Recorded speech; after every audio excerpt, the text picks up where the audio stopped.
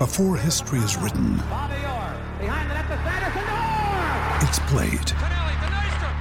Before it's frozen in time, it's fought one shift at a time. Before it's etched in silver, it's carved in ice. What happens next will last forever. The Stanley Cup Final on ABC and ESPN Plus begins Saturday. Another day is here, and you're ready for it. What to wear? Check. Breakfast, lunch, and dinner? Check. Planning for what's next and how to save for it? That's where Bank of America can help. For your financial to-dos, Bank of America has experts ready to help get you closer to your goals. Get started at one of our local financial centers or 24/7 in our mobile banking app. Find a location near you at bankofamerica.com/talktous. What would you like the power to do? Mobile banking requires downloading the app and is only available for select devices. Message and data rates may apply. Bank of America NA, member FDIC. Ryan Reynolds here from Mint Mobile. With the price of just about everything going up during inflation, we thought we'd bring our prices down. So to help us, we brought in a reverse auctioneer, which is apparently a thing. Mint Mobile Unlimited Premium Wireless. How to get 30, 30, bit to get 30, bit to get 20, 20, 20, bit to get 20, 20, bit to get 15, 15, 15, 15, just $15 a month? Sold! Give it a try at mintmobile.com/switch. $45 up front for 3 months plus taxes and fees. Promo rate for new customers for limited time. Unlimited more than 40 gigabytes per month. Slows full terms at mintmobile.com. Hi everybody, this is the Cricket Badger podcast. Each badger marks the track with its own scent.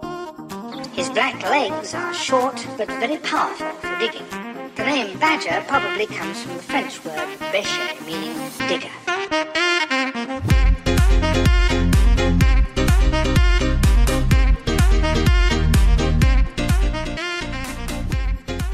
Hello everybody again and welcome along to another edition of the Cricket Badger podcast. It's James, as always, the Cricket Badger, taking you through this edition of the pod. I'm delighted to say that we've got a really good guest on this edition, Thomas Blow, writer and journalist at the Cricketer magazine. He's also written a very good book, actually. When I spoke to Thomas 10 days or so ago, I'd not actually read the book, but I've sat down and had a bit of a proper flick through it since I had the chat with Thomas, and it's well recommended by the Badger. A really good read, and it's called The Honorary Tyke, Inside Sachin Tendulkar's Summer at Yorkshire CCC. Forward by Darren Lehman and Jason Gillespie. So three there, very exalted overseas players that Yorkshire have had since they've opened the doors in 1992 to the little master coming in as a 18-year-old, finding his way in the game a little bit at the time. He's obviously gone on, broken huge numbers of records, a global phenomenon, Sachin Tendulkar.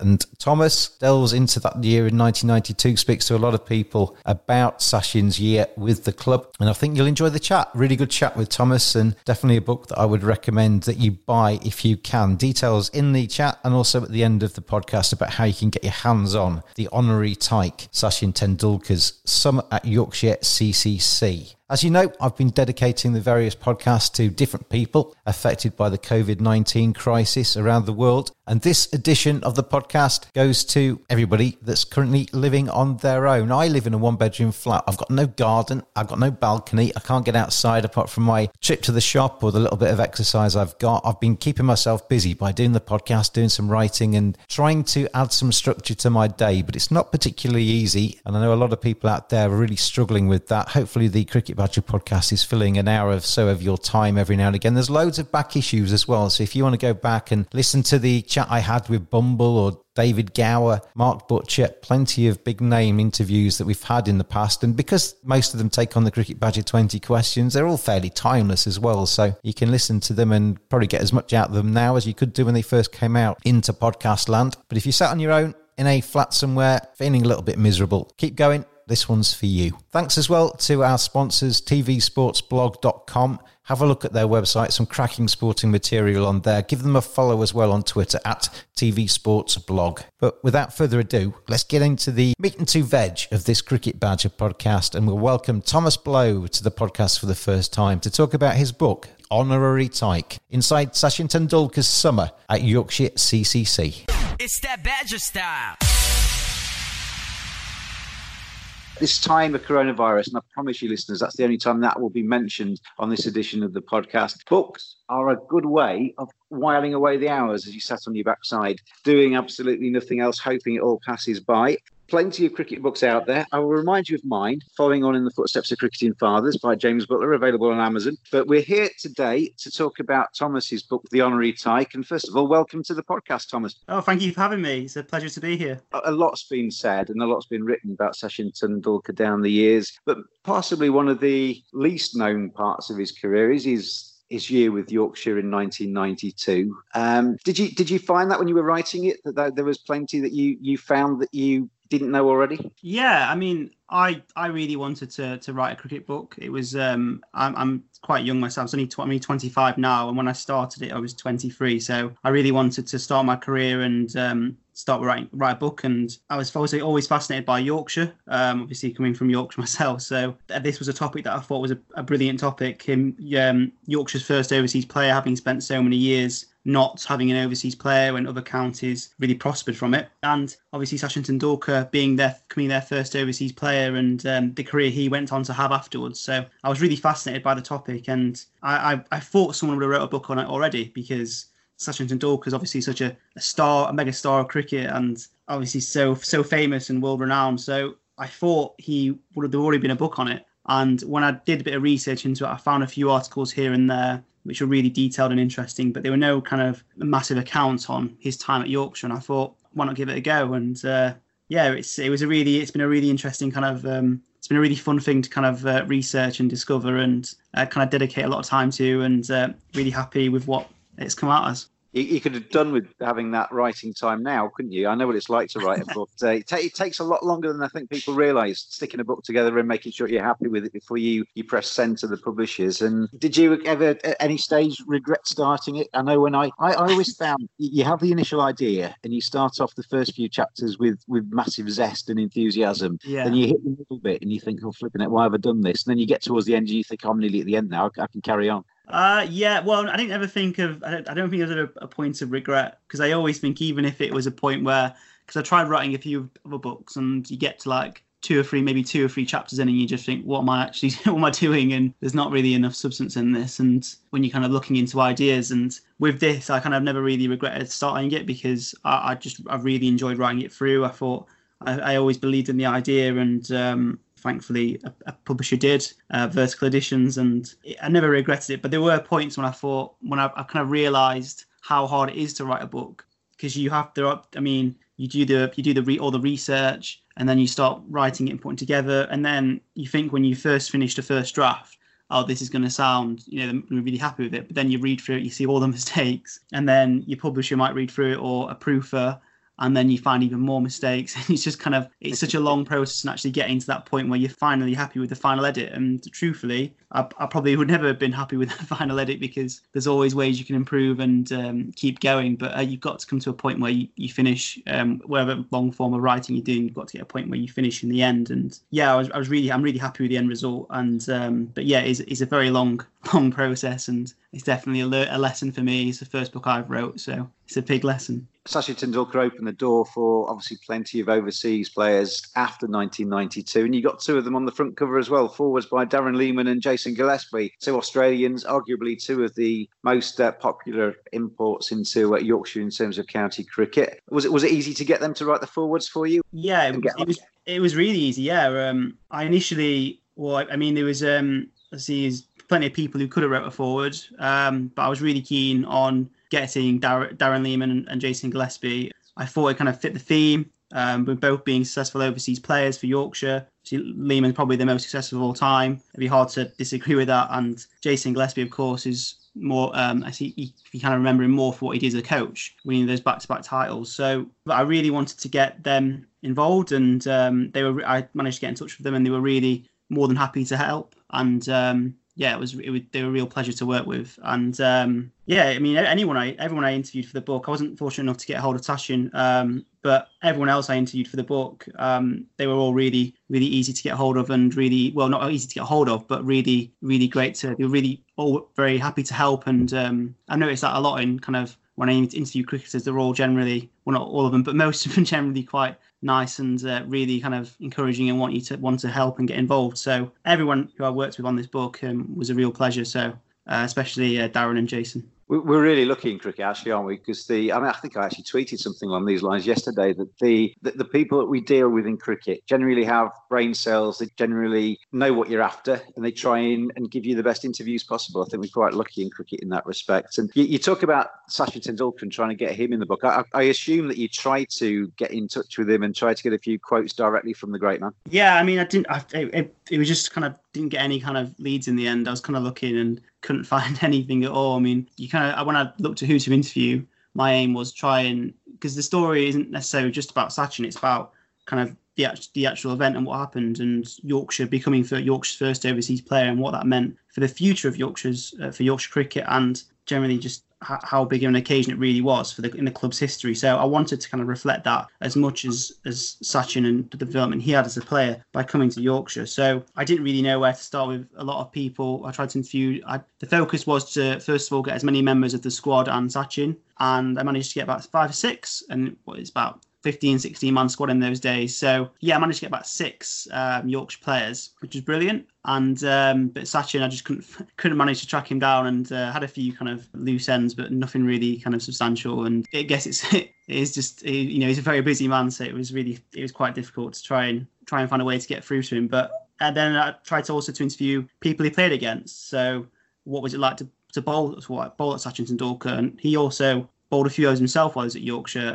I think I put some stats towards the back of the book about his time at Yorkshire, some of his bowling statistics, and there's quite a few players who faced him in terms of facing with the ball. So yeah, I tried to get a true reflection of what it was like to play with Sachin, what it was like to play against him. Hopefully I've done that. And but yeah, in terms of getting in touch with Sachin, it was difficult, and hopefully he does read the book one day, and it'd be great to chat to him about it in depth. I could nearly have been a really big help to you, because when Yorkshire qualified for the Champions League, Yorkshire went across to South Africa, and I was lucky enough to go with them. And there was one day, and I was at the ground. Teams were taking it in turns to practice, and the Mumbai Indians coach pulled up. And out came all of the players, including Sachin Tendulkar. So we thought, we'll hang around a bit and we'll watch this. And there was a moment where Sachin Tendulkar kind of wandered away from the practice, and he was just kind of walking around on his own. So I said to my colleague who was out there with, and said, right, I'm not going to get a better chance than this. I'm going to go over there and ask him if he'll give me 10 minutes on video about his time with Yorkshire in 1992. So I went across to him and I said,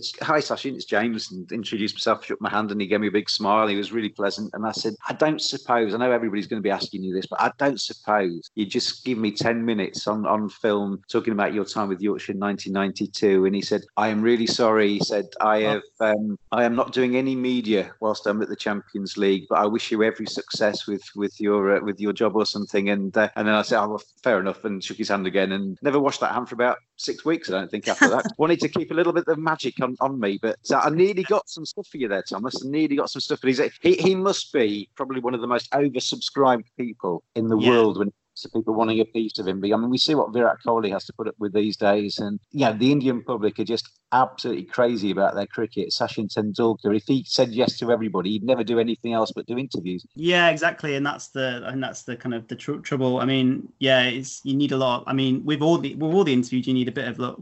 Some people are really willing to get involved, and then other people, you kind of need to find a way to track him down. I think Simon Kellett, who I interviewed, I got through him through speaking to a couple of clubs, and then they managed to then pass me and put me in touch with him. And it was, it can be quite difficult to get hold of people, and I guess Sachin is probably the hardest of all the cricketers in the world. I think if you've got a wish list as a cricket journalist and Virat Kohli and Sachin Tendulkar at the top of it, you're going to struggle. You're going to really struggle. Your front cover, Thomas, that is quite an iconic photograph, really, from his time with Yorkshire, where he's pictured on the edge of Headingley. He's got his Yorkshire tracksuit on, he's got a flat cap, he's got his bat in his right hand, and a pint of Tetley's beer, I think, were the sponsors at the time, in his left hand, posing as a Yorkshireman as he arrived at Headingley. That's a very famous photograph, isn't it? Yeah, it is. It was the obvious front cover.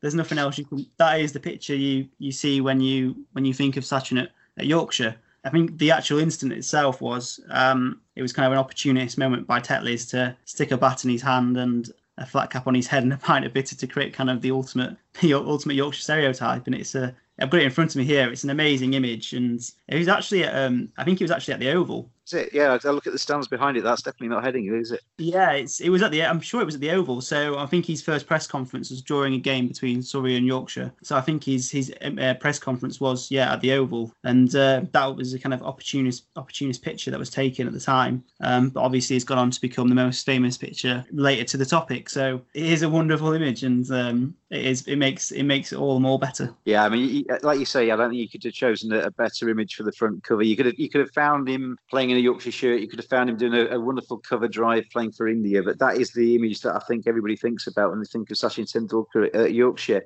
Going back to the start, going back to where Yorkshire were in 1992 when they decided to go for an overseas player, you could have been sat writing a book about Craig McDermott, couldn't you? You could have been, yeah. That's something I didn't even. So with my knowledge of the topic before I started researching and studying, I was born in '94, so it was. So it all happened before I was born. So I kind of learnt about it through obviously doing plenty of research and learning about the topic. But with a McDermott, I was really surprised when I found out that he was due to be the first Yorkshire overseas player, because obviously McDermott's still a very famous cricketer, but he obviously nowhere near the standing of what Tendulkar is and kind of the reputation. So I think the instant what happened was Yorkshire wanted to sign an overseas player, wanted to sign an overseas fast bowler, because that was one of their biggest problems throughout the 80s. They wanted someone to come in and take enough wickets to win the championship, because they always had great batsmen, not as good as what they had in the 60s, but they still had people such as Boycott, who played until 86. You had people such as Moxon, David Byers, people like that. So they still had plenty of great batsmen, but they really needed someone to come in, really needed a fast bowler to come in and put a lot of pace into their attack, something that had kind of been missing throughout the period. So they wanted to sign McDermott, and he kind of fit the bill, really. Because Yorkshire Television put the £30,000 needed to sign an overseas player, that the club needed their money to go ahead and sign this top marquee player, and McDermott was kind of fit the bill. He was a star of Australia. He was the fast bowler they were looking for, and he had the quality needed to maybe push towards the top end of the championship. And he withdrew late on through a groin injury. So Tendulkar was really a last minute signing, and it would have been interesting to see what would happen if McDermott ever did join Yorkshire, but as we know, he never did. And I think Richie Richardson was the person to succeed Tendulkar when he wasn't able to sign for a second year. The Cricket Badger podcast is brought to you in association with tvsportsblog.com. Give them a follow on Twitter at tvsportsblog. Excellent sporting content. It's well worth a look. And give them a follow on Twitter at tvsportsblog. And it was Solly Adam, wasn't it? The local Asian businessman, cricket lover, who was the conduit really between Yorkshire and the club. Because it was, I think, Craig McDermott, from memory this is, because I've only read kind of the first third of your book so far. The fact that we're in lockdown, I'm going to mention it again, Claxon. Everybody seems to think, we've got loads of time, but I've actually filled my time quite well so far. Yeah.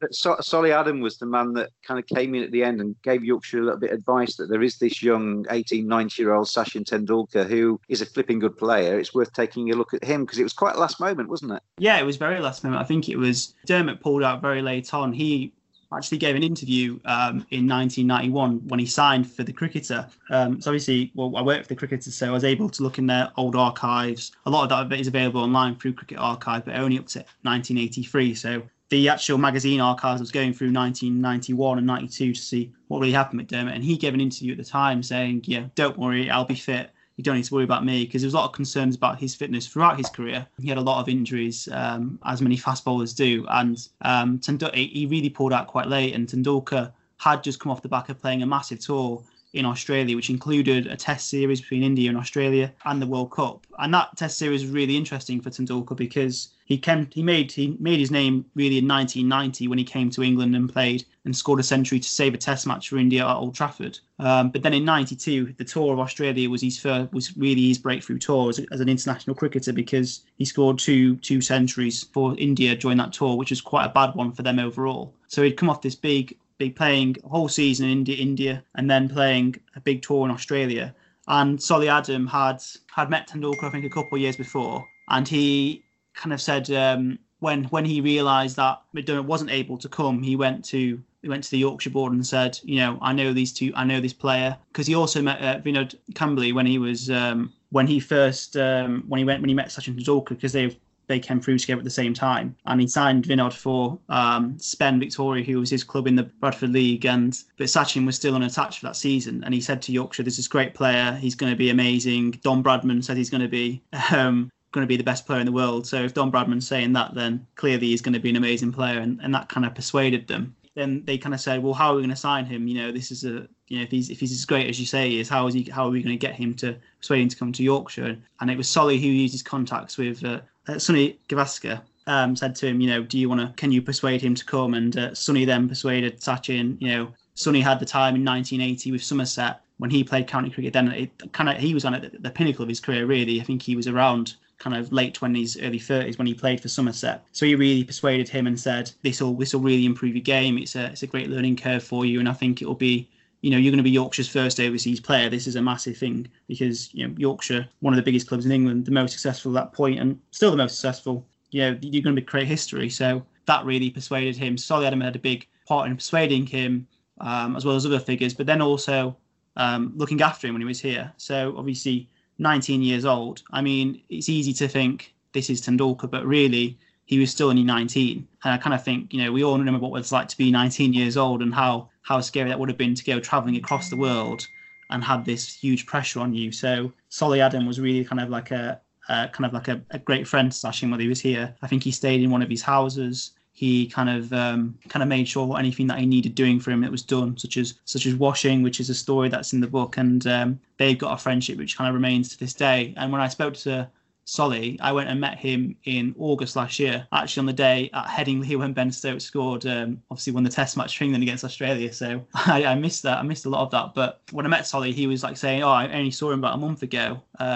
At Sunil Gavaskar's 60th birthday party. So, not 60th birthday party, sorry, just his birthday party. I don't know why I'm thinking 60th birthday. But yeah, he said, I've seen him a month ago at his birthday party. And Sachin was over here in the summer last year. Didn't manage to get hold of him. But Solly and Sachin are still very much kind of friends. And I think a lot of the players I actually spoke to, they said, one or two of them said, I've seen Sachin recently. Simon Kellett, I think, said to me he saw him a few years ago, and he still remembered who everyone was in the team, and kind of the relationships they built together have really lasted over the test of time. And all the players he played with and Solly Adam, they were all kind of saying how much of a gent he was. And I guess your story at the Champions League kind of supports that as well. Absolutely, yeah. He was he was only 2 minutes, but it was 2 minutes I won't forget, because you not often you touch greatness, and I actually literally did touch greatness that day. Yeah. Sunil Gavaskar is 70, so I imagine it was his 70th birthday. It probably was his 70th birthday party, yeah. I think I'm getting confused. My dad's 60th birthday the other day, so I'm probably getting confused with that. I'll clip out our references to 70, and Sunil Gavaskar will be a big fan of the podcast if we take 10 years off his age, I'm sure. Yeah.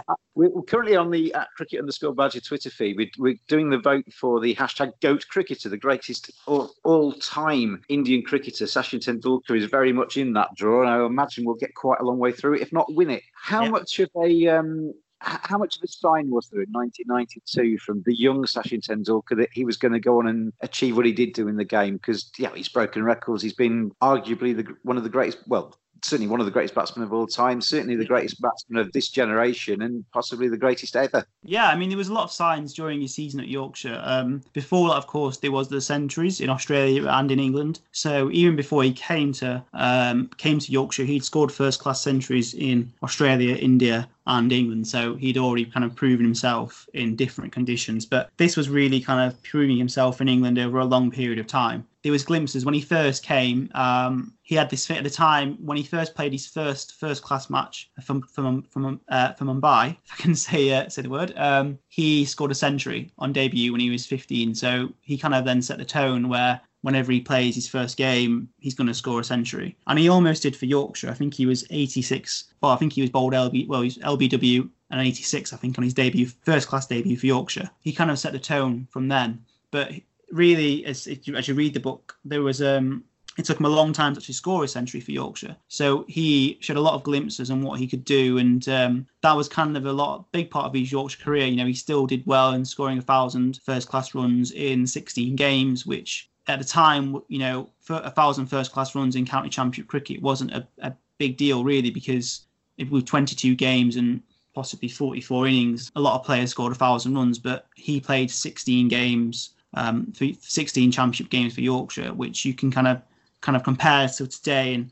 very few players today score 1,000 first-class runs. And for him to score 1,000 first-class runs and also do it at 19 years old in his first going county championship was a big achievement, I think. His time maybe was more about glimpses rather than kind of dominating county cricket. But I think that's kind of when you get the perception from kind of the players that he played with. They would all say about him in training and kind of what he'd be doing, which is just years ahead of everyone else. The quality he had in actually, he'd do things that other players just couldn't do. So his time was as much about glimpses rather than anything else and kind of showing his quality. But I think there was no doubt really in any of the players' mind that he would go on to become a superstar and go on to fulfill his potential. But I don't think anyone at the time really thought that he would do what he did in scoring. I think there was a quote I got from the time, which I think it was in 1992, it was a newspaper quote, which kind of had a prophecy of him where he said, he's going to score X amount of runs, X amount of wickets, and he's going to get X amount of caps for India, and he ended up getting like twice as many. So he was so much better than everyone thought he would be, which is that's kind of a credit to himself really, because he managed to. It's in a similar way as kind of say James Anderson now managing to kind of carry on and continue to play into kind of an older age, such as towards his 40s. I think he was in his 40s maybe when he retired. So kind of he had that longevity in his career, which is an amazing trait. And at the time, I think everyone knew he was going to be a star for India, but maybe not quite as much as he went on to be.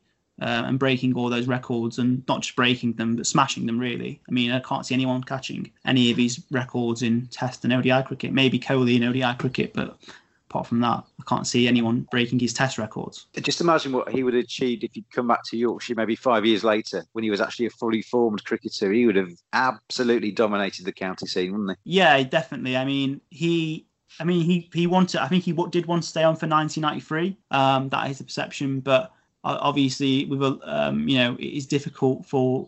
I think India were keen to have him kind of committed. See, there's a lot of overlap with the English and Indian seasons. You see it now with the IPL. It was difficult with for him to kind of stay on, with him being such an asset towards Indian cricket. So, but if he would have stayed on, there's no doubt that he could have done what Darren Lehmann did and go on to score plenty of runs for Yorkshire and become kind of the greatest overseas player in the club's history. So there's no doubt he would have been a star and would have won the championship one day if he'd have continued on. I think even David Byers said that when I interviewed at the time. He said, has he had the impact that Darren Lehmann had? No, but that's because Darren Lehmann had that longevity at the club. And really, if he had that, he would have definitely been a star, I think, for Yorkshire over a long period of time.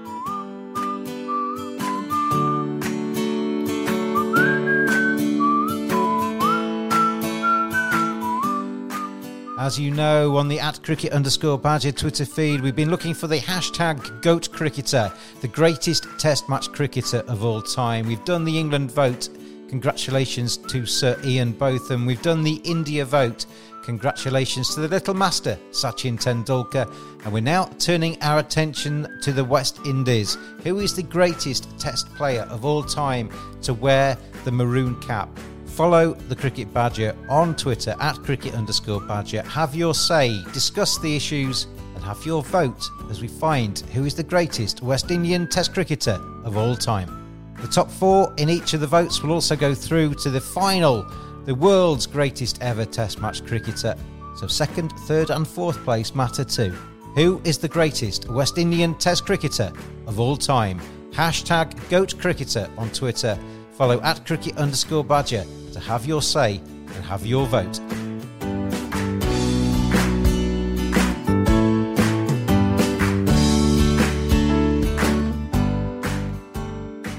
We all know, Thomas, that cricket is a team sport, and as much of it is off the pitch as on it. Obviously, the important stuff, the stats and everything, are on the green stuff, but it's about how you fit into a team. I mean, you talked to some of his former teammates there. How did they see him sociably and what have you when in 1992? Was he as shy and as quiet and stuck in the corner as you maybe imagine, or was he part of the team? I think he was a bit of both, really. So they all said he was relatively shy, which is, is not unsurprising. I think we'd all be shy if we were 19 years old coming into a team, in a different country, which was a team of men, really. I mean, a lot of those players were kind of in their 30s and kind of established county pros, and it would have been scary for anyone coming at that age. So, but they all said he got involved in the banter. He was a really lovely guy, and he fit really well into the team. And I think at the end of the season, I think he invited the whole squad, or most of the squad, to go to his wedding in India, and I think only Phil Carrick went. But that's purely because I think the timings and stuff, of course. And obviously it's a long way to go for a wedding. But yeah, they all got on really well with him, and they all kind of said they were really how much of a gentleman he was and how easily he got on with him. And I think they learned a lot from him as well. Kind of the way he practiced and trained. He was very dedicated to training from a young age. That was kind of installed in him. So as much as he had the talent, he had the hard work and dedication, which you can see in all great sportsmen. They all have that. So yeah, and there's a great story. There's a lot of great stories about the Curries. So they managed to get free Indians a lot of nights when they went out, when they walked down the street. So a lot of players used to kind of tag along with him just so they could get free meals. I can't believe that Yorkshiremen would do that. As you say, the book obviously kind of around Sachin Tendulkar, but it's about the kind of the formation and the development of a great cricket institution in Yorkshire cricket, who very much picked from inside its own boundaries before 1992. Sachin Tendulkar then ploughed the furrow that many overseas players have followed into that side, including obviously Darren Lehman and Jason Gillespie, your two forward writers. How has that actually changed the landscape, do you think, in Yorkshire cricket? Was it initially accepted? Was it something that the club had to fight for? I mean, what I tried to reflect in the story was kind of a bridge version of Yorkshire's history, which is the first chapter, which hopefully I've done justice. That was a real worry of mine, to try and get that as true as possible. Try and give context to why this was such a big deal when Sachin became the first overseas player. I think it was a massive moment in Yorkshire's history. You really look at the history, and you can look up to the 1960s, and that kind of is a real. 1968 really is probably one of the biggest years in the club's history. Yorkshire won the title for the last time for 33 years. But then also Gary Sobers came to play for Nottinghamshire and redefined kind of English cricket as we know it. So I think it's a really important year in the club's history, seeing them with all their success. But then also seeing the early signs of what overseas players could really give to the English game. And then they enter this barren period where during the 70s they lose a lot of their big players, Brian Close, Fred Truman. They all kind of moved on at the beginning of the decade. It was really Geoffrey Boycott who was their kind of star player at that point. So they lost all their great players, and there was always a belief that these new young players would come through. They never really did. Some of them even went on to go play for other counties that were more successful at the time. So they kind of lost their kind of position as the country's best team. By 1992, it was kind of a real struggle to get members at first to kind of decide that they wanted to have an overseas player, or even a player just born outside of Yorkshire, which is kind of bizarre, really, when you think about Lord Hawke, who was from Gainsborough. So it's really interesting, and it's really weird how this even came about, the fact that Yorkshire needed players from Yorkshire. It didn't really make much sense when it came towards the late 80s and 90s. And during the 80s, there was a few attempts to kind of change the way the rules that the club had, but they were all kind of squashed at the time. But towards 1992, there was kind of a gradual developments that would bring Sachin to Yorkshire. So you'd have, by 1990, the rule that Yorkshire needed only players born in Yorkshire was scrapped. A lot of that had to do with Michael Vaughan. At the time, he was coming through in the academy, and they kind of knew he wasn't from Yorkshire, and it was a case of, we've let players in the past go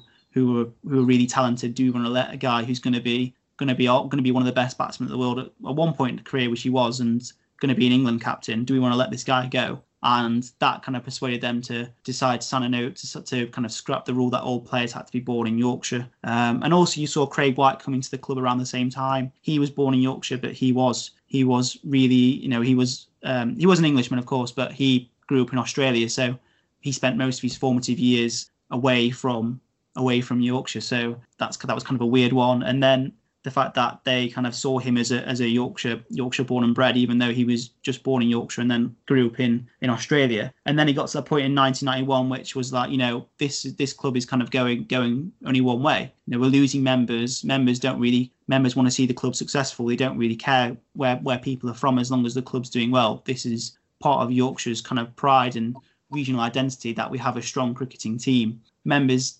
not many people really cared where players were from. They just wanted to see the club do well. And it kind of gradually over years, the idea that you had to have people playing for the club that were born in Yorkshire, it kind of eroded away. And a lot of that had to do with the fact that other counties were successful. You looked around the county scene, Hampshire had Marshall and Greenwich for a sustained period, Wayne Daniel at Middlesex, obviously the famous duo of Garner and Richards at Somerset. They were winning trophies with those guys, and those guys were making the difference, weren't they? Yeah, massive difference. And that they were Somerset, in their history, you can look at Somerset's history in terms of living memory, and you look at the team now, and Somerset's team now is obviously very, very good. They've 5 runners up in 10 years in the Championship, but they were part of their history where they were successful was during the 70s and 80s when they had those players, such as Viv Richards. So that was a big part of you look at their kind of golden era, and that was it. And the reason that was it is because, of course, they had Ian Botham, but then they had two or three other marvellous overseas players. And that really kind of showed county fans the point at that time. These players were coming over. Not only were they great ambassadors to the community and really coming, because you see overseas players come over now and they just kind of play for a bit and then they go, which is part of the modern game, and you can't really do anything to kind of change that. But back then it was kind of these players would come over and they would become ingrained within the community, and they were doing that, and they were also amazing players. Of course, they were some of the best players in the world, and some of them were the best players to ever play the game. So that was county cricket then. In a similar way, you can look at, say, football now in the Premier League. You look at the players, the foreign players in the Premier League now, they are a massive part of the identity of the sport, and people's opinions do change over time. And maybe in the 50s it might have been seen, or when Gary Sobers first played for came over to Nottinghamshire in 1968, maybe it was seen as something that shouldn't be done, but then by the people at the time. But then opinions change over years, and Yorkshire were just very slow to kind of realising that kind of traditional and kind of backdated and really kind of narrow-minded view on who should play for the county was completely out of date, and they had to make a change. And it just took them a long time to kind of realise that, and it was very gradual. But by 91 really, when they were really struggling to kind of make money and losing members kind of quite rapidly, they had to make a change, and they realised, no longer can we kind of be kind of dictated by our kind of heritage and history. We need to get with the times, really. I was fortunate enough, Thomas, out in Barbados a couple of years ago. Jeremy Lloyd's the former umpire, former Somerset player, introduced me to Joel Garner, and we shared a few rums one evening. And Joel Garner, the thing that amazed me about Joel Garner, he's achieved loads in the game, West Indian great, a huge figure in cricket, literally, as well as metaphorically. Yeah. He spoke about Somerset as if it was almost his home. He becomes so ingrained in Somerset. He comes over every summer to still visit the club and to see everybody. It was a massively important part of his kind of development as a player. And I mean, I guess one of the things that English people used to think was that we bring over people like Joel Garner, we just make them better, and then they come back and West Indies beat us 5-0. It was one of those things. They were a huge addition to their counties. But I mean, I grew up hearing stories of Yorkshire folk, and many of which never got anywhere near to playing Yorkshire, but the dads would be outside the county with their pregnant wife and race back inside the county boundary so that the son could be born inside the county boundaries. Yeah, I've heard them stories before. I know a couple of people who a few years older than me said, they were living in another place, but then they come back to Yorkshire just to be born, and because their dads wanted them to play for Yorkshire. I used to do the Yorkshire website. I used to work at Yorkshire, and we did an April Fool one year, which probably wasn't that funny actually, but the Matthew Hoggards, we did an extravagant kind of backstory that Hoggy's parents had been in Edinburgh on New Year's Eve, and his pregnant mother started to get labour pains, so the dad started to drive him back towards Yorkshire. Didn't quite make it, so he was born inside Scotland, and therefore his England career was coming to an end, so he was going to play for Scotland because he had dual citizenship. Did another one where we had Scott McAllister, who was the club physio in Abu Dhabi, played. We were short one day because I think John Blaine had to fly off the Scotland duty, and so Scott McAllister played. He was very much a number 11, very much a physio, Scott McAllister, and we did an April Fool shortly after we got back to England, where we'd said, because Scott was physio and because it's Yorkshire and we're a bit tight, effectively Scott had already shown his prowess on the pre-season tour, so he was going to be signed on as a player to the squad with a bit of depth. And he could carry his bags and his physio stuff around with him. And Crick Info, before I knew it, had actually created a player page, and then were really put out later on and realised it was an April Fool. But anyway, that's enough of my Tom. Yeah. Thank you very much, everybody, for listening to the Cricket Badger podcast. The listeners are going up every single week through COVID-19. Hopefully, we're giving you a little bit of entertainment to take you away from the troubles in the world. Thank you very much for listening. Loads of great guests planned for the next few weeks as well. So stay tuned to Cricket Badger podcast. Like, subscribe. Thank you so much for your support of the Cricket Badger podcast. Just looking at how Yorkshire kind of developed from Sachin Tendulkar's year with the club in 1992. I mean, you mentioned Richie Richardson came after that. There's been, Darren Lehman, plenty of others as well that have come into the club. But it was still nearly a decade, wasn't it, before Yorkshire lifted the county championship in 2001. Didn't have an immediate impact. No, I mean, if you look at the squad, I mean, it had years of kind of deprivation really with having an overseas player. So they were so far behind, they couldn't really. It was never going to be immediate with Sachin Tendulkar, and that was quickly realised when after a few games, he even though he put some good innings in and played well and had a positive impact on the team, it wasn't going to be immediate. One quality overseas player isn't going to change everything. You look at the Yorkshire squad at the time. There was only really Martin Moxon who played for England. Richard Blakely went on to play for England. Of course, Darren Gough and Paul Jarvis played a few games as well before. So it was only Jarvis and I think Moxon who played for England at the time. So the squad really wasn't kind of like a top international squad. It was a very good squad, but it wasn't kind of, it was more of a county squad rather than kind of the best in the land. Compare it to this, again, keep comparing it to the 60s, but when you had top players like Fred Truman and Brian Close and Geoffrey Boycott and these kind of England regulars, it was a big difference. So it wasn't immediate, but it was kind of the start of a new era for Yorkshire. It was one of the first kind of movements towards a more kind of progressive club. And you look at the club now and you see how it's really modernised in many aspects, but the team itself, you can look at people like David Willey, Jack Brooks in recent years. Of course, he's at Somerset now, but he comes to mind, and he was Oxfordshire born. Willys was born in Northamptonshire, I believe. People like Tom Kohler-Cadmore I think he was born in Kent. Players, of course, the team is completely different now. You have people like Nicholas Pooran coming in for a few games in the T20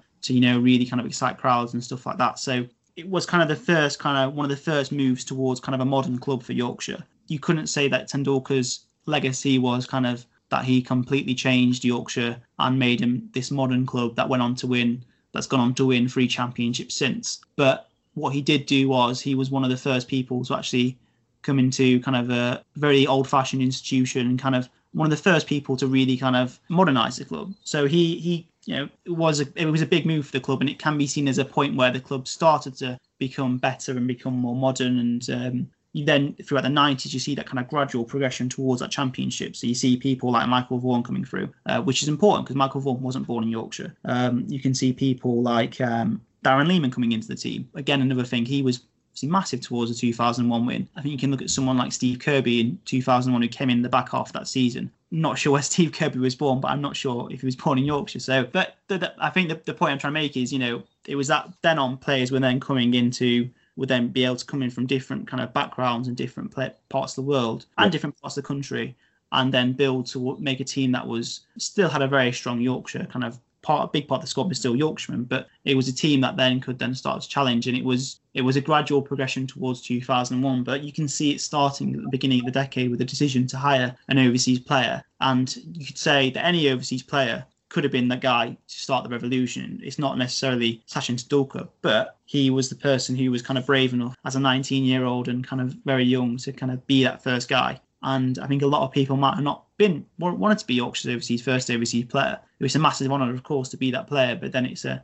huge kind of pressure. It's this big, great club, and a lot of people may have not wanted to do it. And you've got to give credit to Sachin Tendulkar for being that man to become Yorkshire's first overseas player. I may have mentioned it, listeners, on the podcast before, but I'm very much a Yorkshire supporter. May have cropped up occasionally.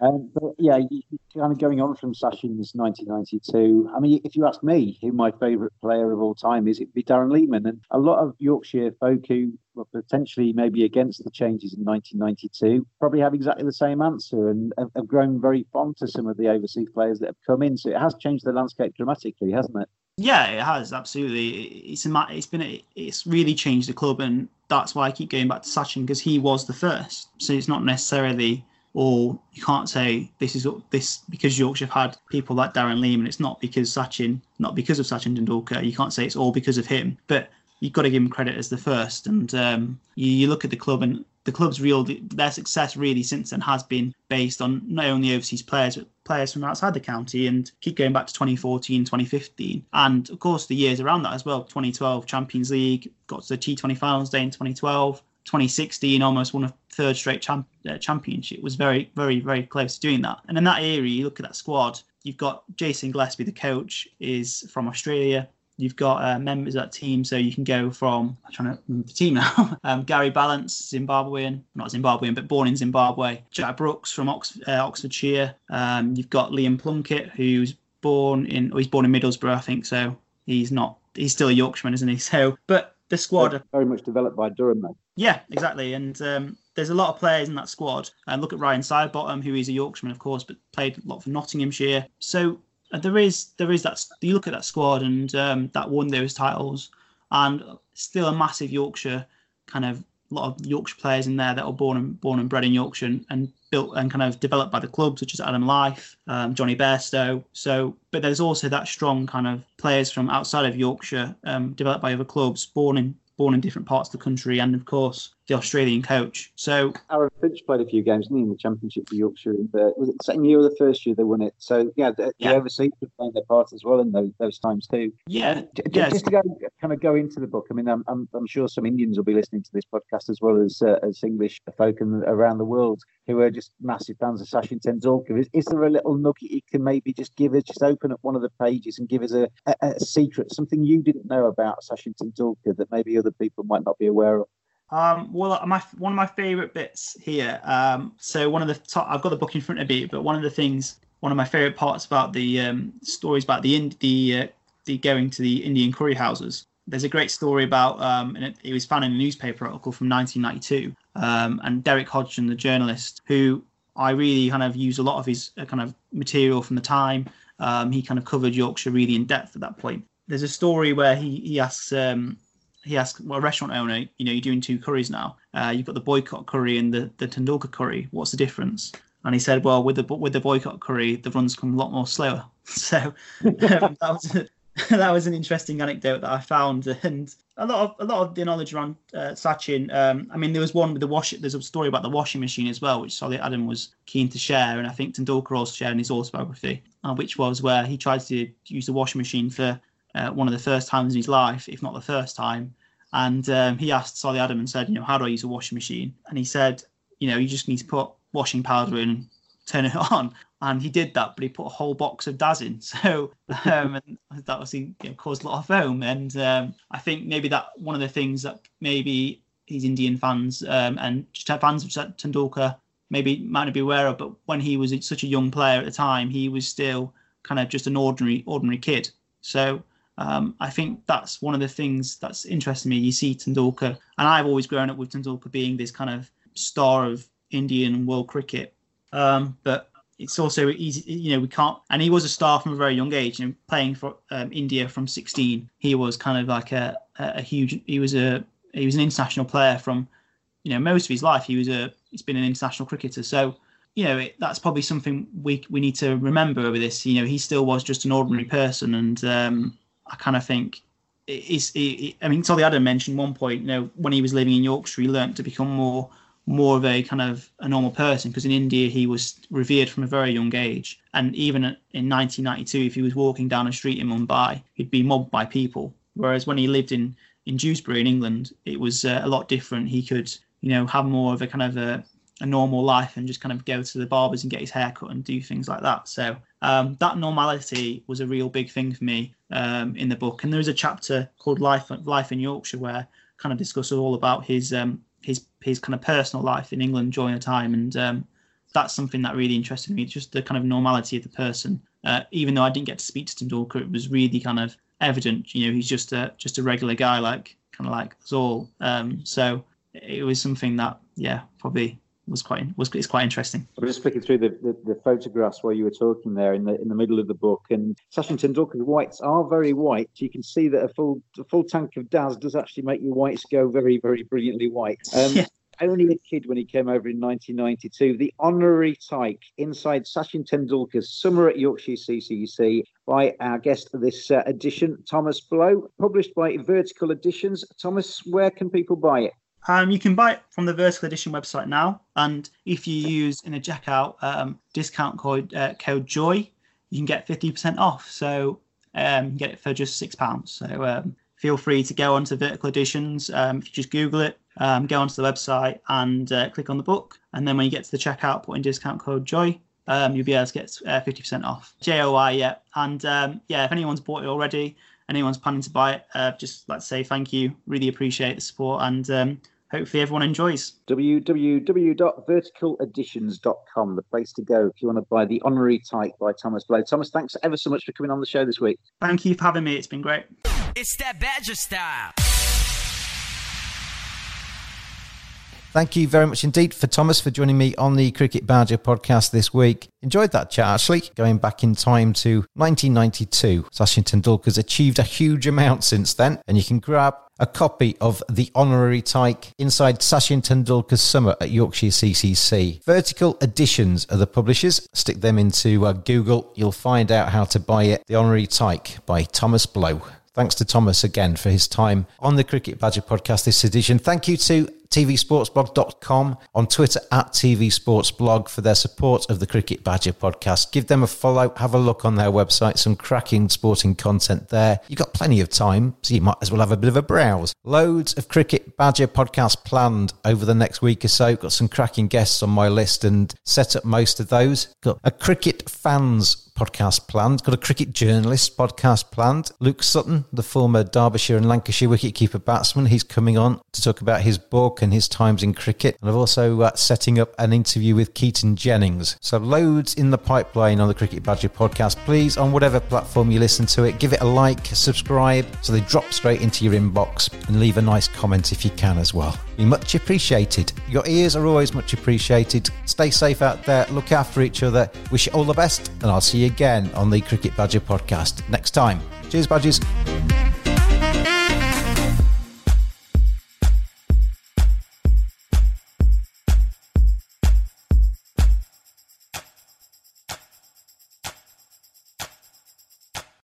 Sports Social Podcast Network. It's time for today's Lucky Land horoscope with Victoria Cash.